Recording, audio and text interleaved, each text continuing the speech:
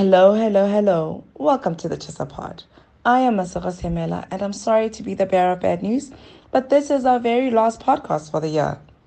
But do not fret, as I have with me singer and songwriter Langa Mavuso, who tells us what he's all about. Stay tuned to hear what he has to say. Enjoy!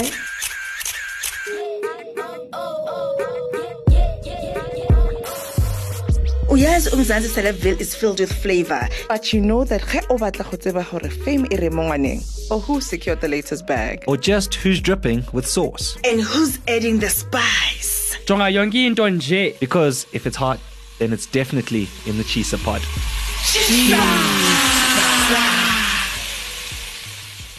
Anyway, Langa, tell me, who are you, what are you, and what are you about? Langa is a singer, songwriter, an all-round musician. Also just a person who grew up in Johannesburg in the South. I went to Meadow Primary, went to the National School of the Arts for high school, where I did classical music and drama, and moved on to UCT to study jazz, came home, worked in advertising for a little bit, and then decided I just want to do what I love, and got back into music, and yeah, the rest is history. Yeah, and how old were you when you realized that you have a passion for singing? Ooh, 8. I was 8 years old, but I always had a yearning for the stage, if I'm being honest with you. I lived with my grandmother at the Kloof, from as a baby until I was 5 years old. But every holiday I would go home to my mom and my dad, and they lived in Orlando. And they would always be in choir rehearsals whenever I'd be there, because it was obviously the weekend. And I'd sit at the back of the hall listening to them rehearse for choral competitions and stuff. And I would really, really want to be on the stage with them. I would practice the routines with them, as if I was going to be on that stage with them. And the competitions would come. I would see how people would respond and the applause. And for a very long time, I just yearned for that kind of thing as well, not knowing that there was a gift or that there was something brewing inside. When I found my voice, it just felt like all of that kind of yearning and wanting to be on stage with them and practicing and just wanting to emulate what they were doing, it kind of came to fruition for me. That's when I discovered my voice.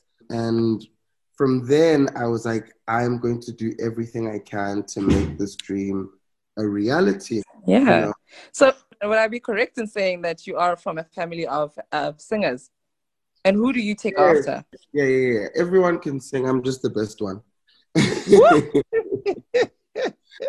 Okay. But yeah, I come from a family of singers. Everyone sings in the house. My mom, my brother, my dad. And even my stepdad, growing up with my stepdad, he and my mom met through the choir. And a crazy thing happened just before I dropped the album. I went home to KZN with my dad, and he said to me that me releasing my album was a dream realized for my great grandfather, who had always to be a musician and to do what I do. And he said for generations in the family, music has always been a prevalent thing, and everyone has kind of yearned to pursue it, but the circumstances have never allowed for anyone to really kind of delve into it. He was so happy that I was able to fulfill that, and he was like, "It's your fearlessness and your bravery to chase after your dreams is somehow a fulfillment of a dream that was there way before you." And he was just so pleased and just so happy to see me do that, and that was an amazing thing for me, because I wanted to go home just before the album came out, just to kind of just have a moment of grounding and of gratitude for all those who kind of walked the walk before I had been there, and just to really give thanks, and so it was such an amazing thing to be a Kai KwaZulu.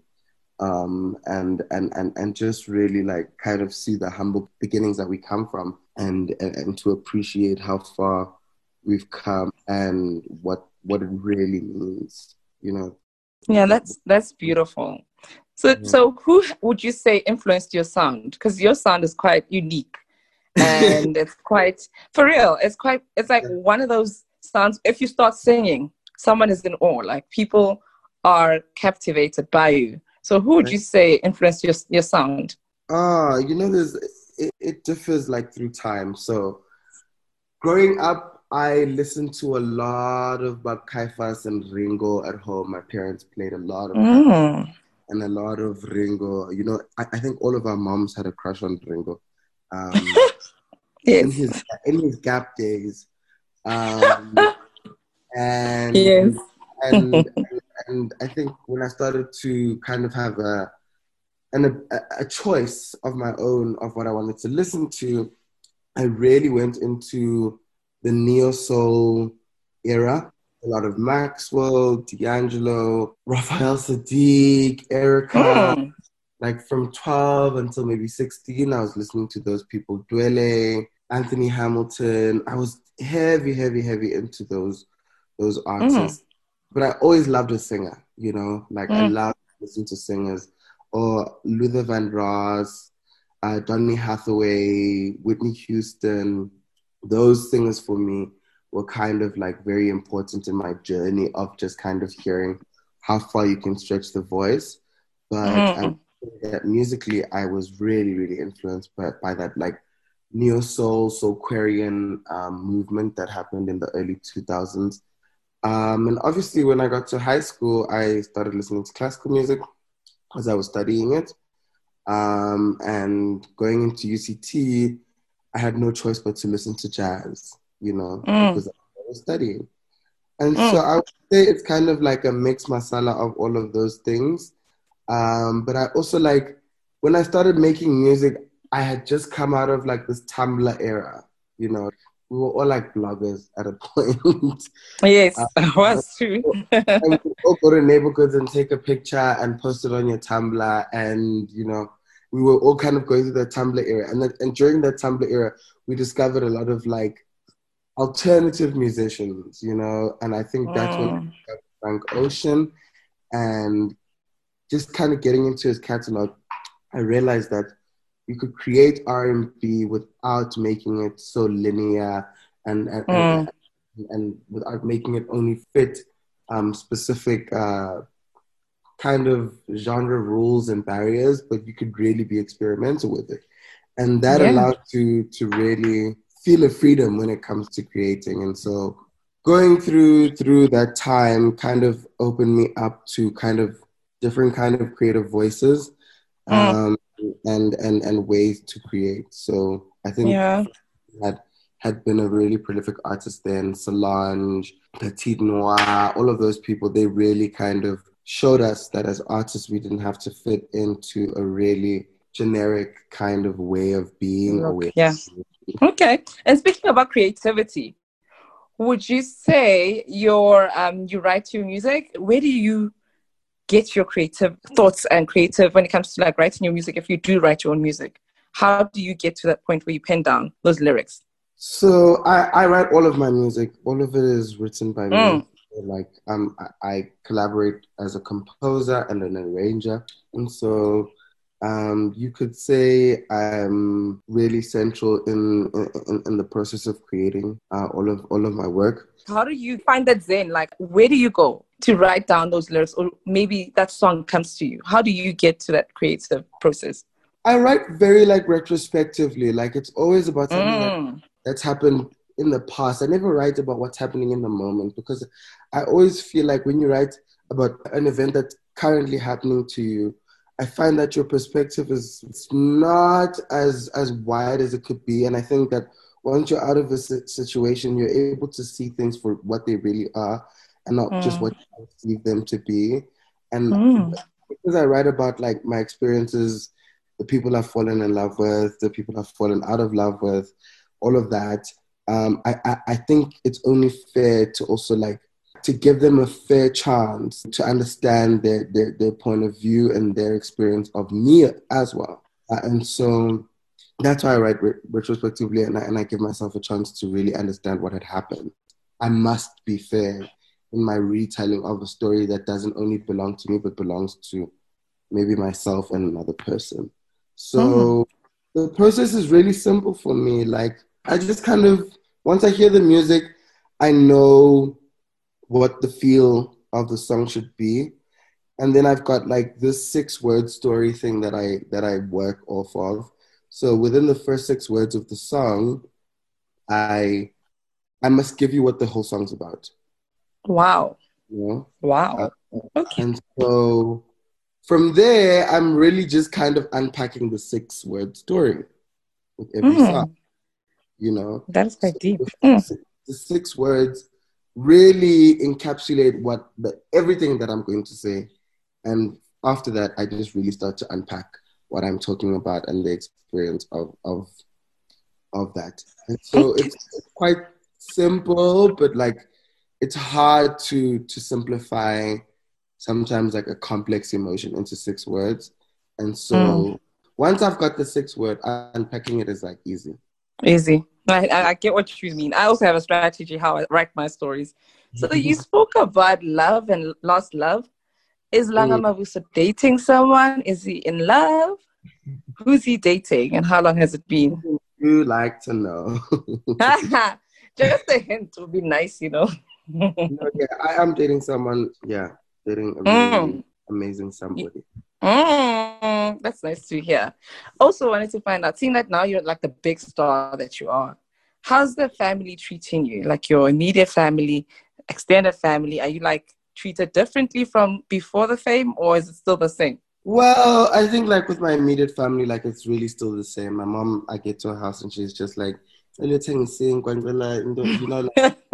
like I mean, they really acknowledge and celebrate like my achievements, but it's never outside of just career kind of support, you know. I think the difference really happens with the extended family, where they come home and like I've had cousins call me like randomly, like a cousin that I would have not spoken to in like years, like video call me and be like, how Kaz Gunjani, but you can see they like trying to show whoever that they were that they're speaking to me.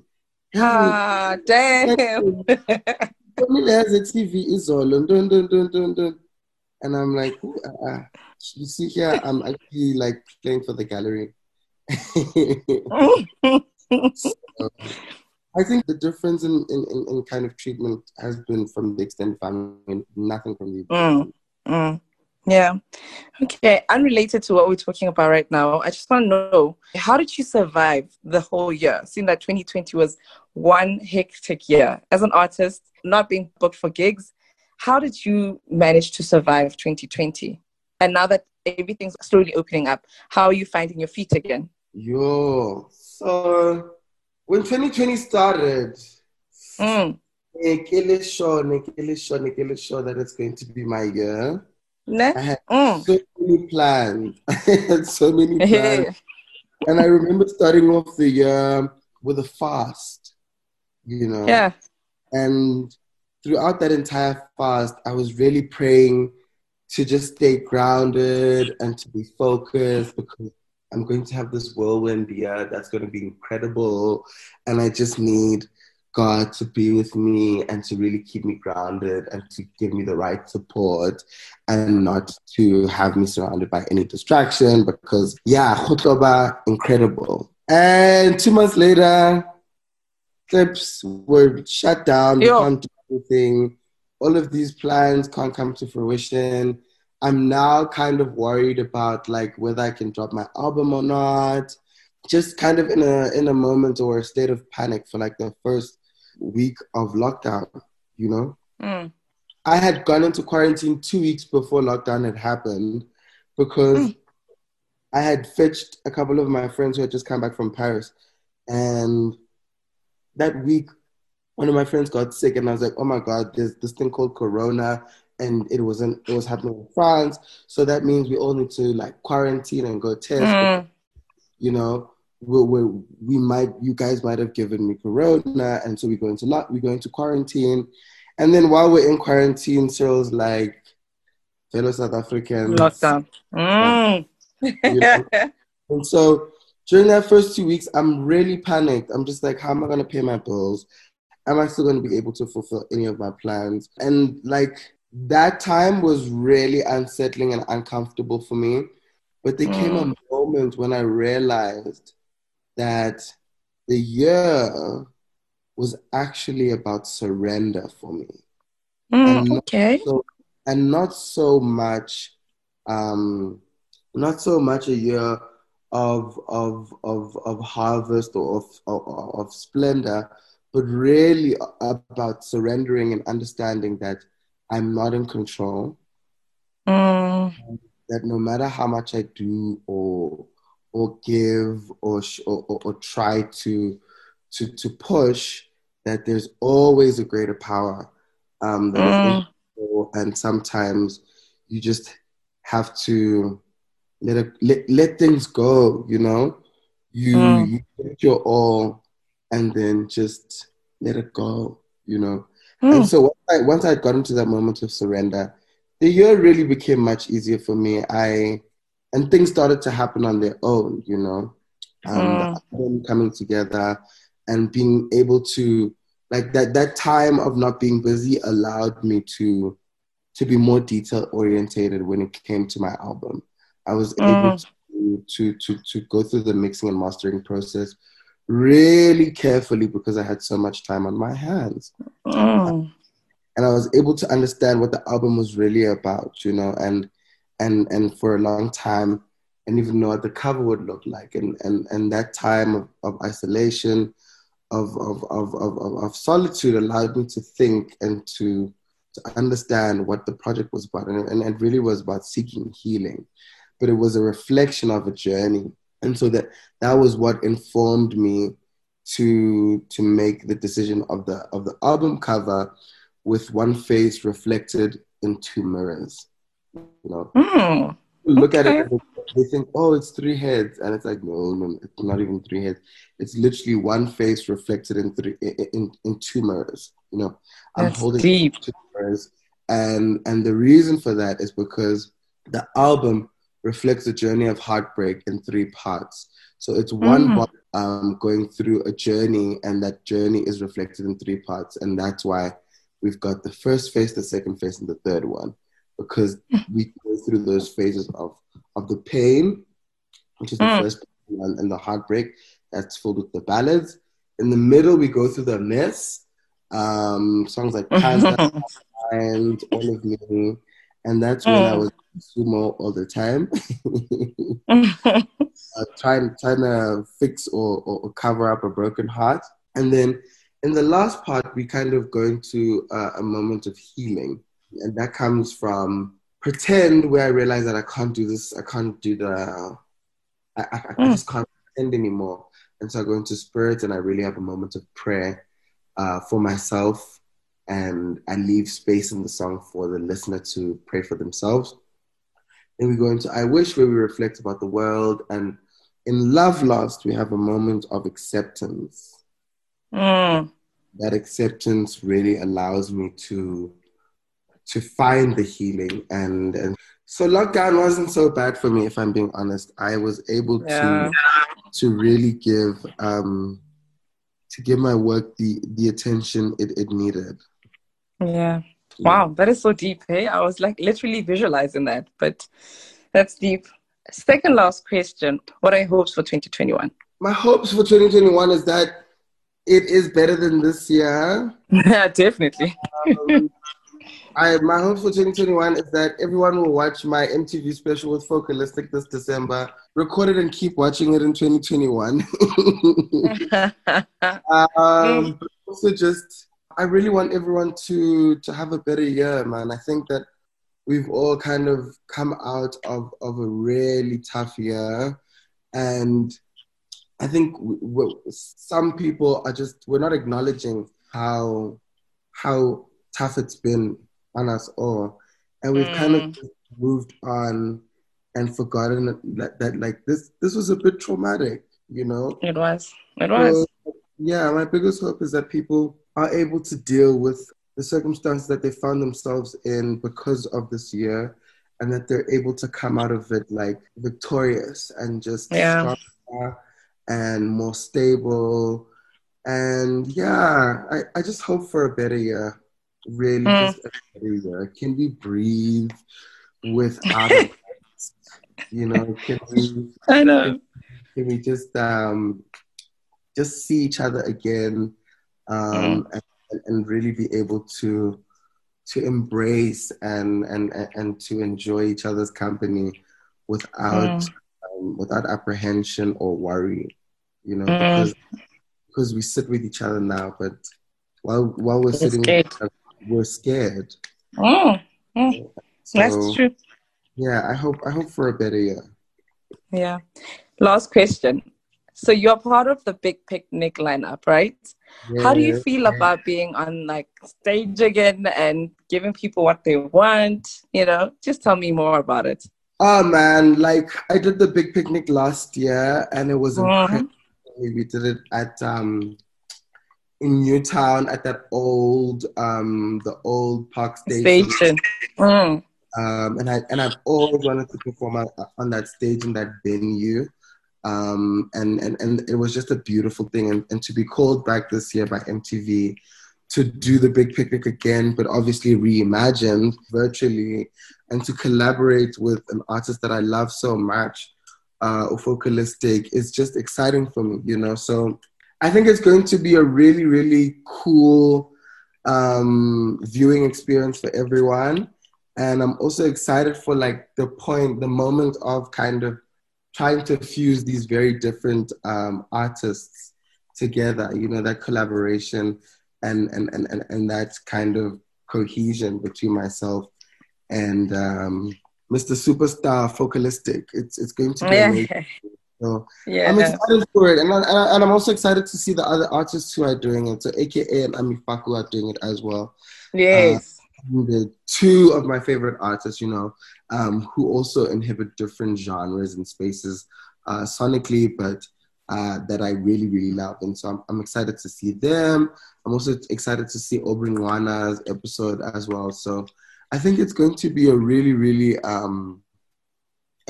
a really beautiful viewing experience for a lot of people.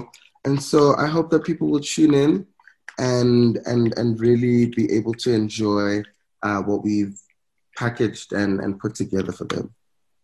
Wonderful. Thank you so much. And we will tune in, definitely. Please do. Thank you. Thank you, Langa.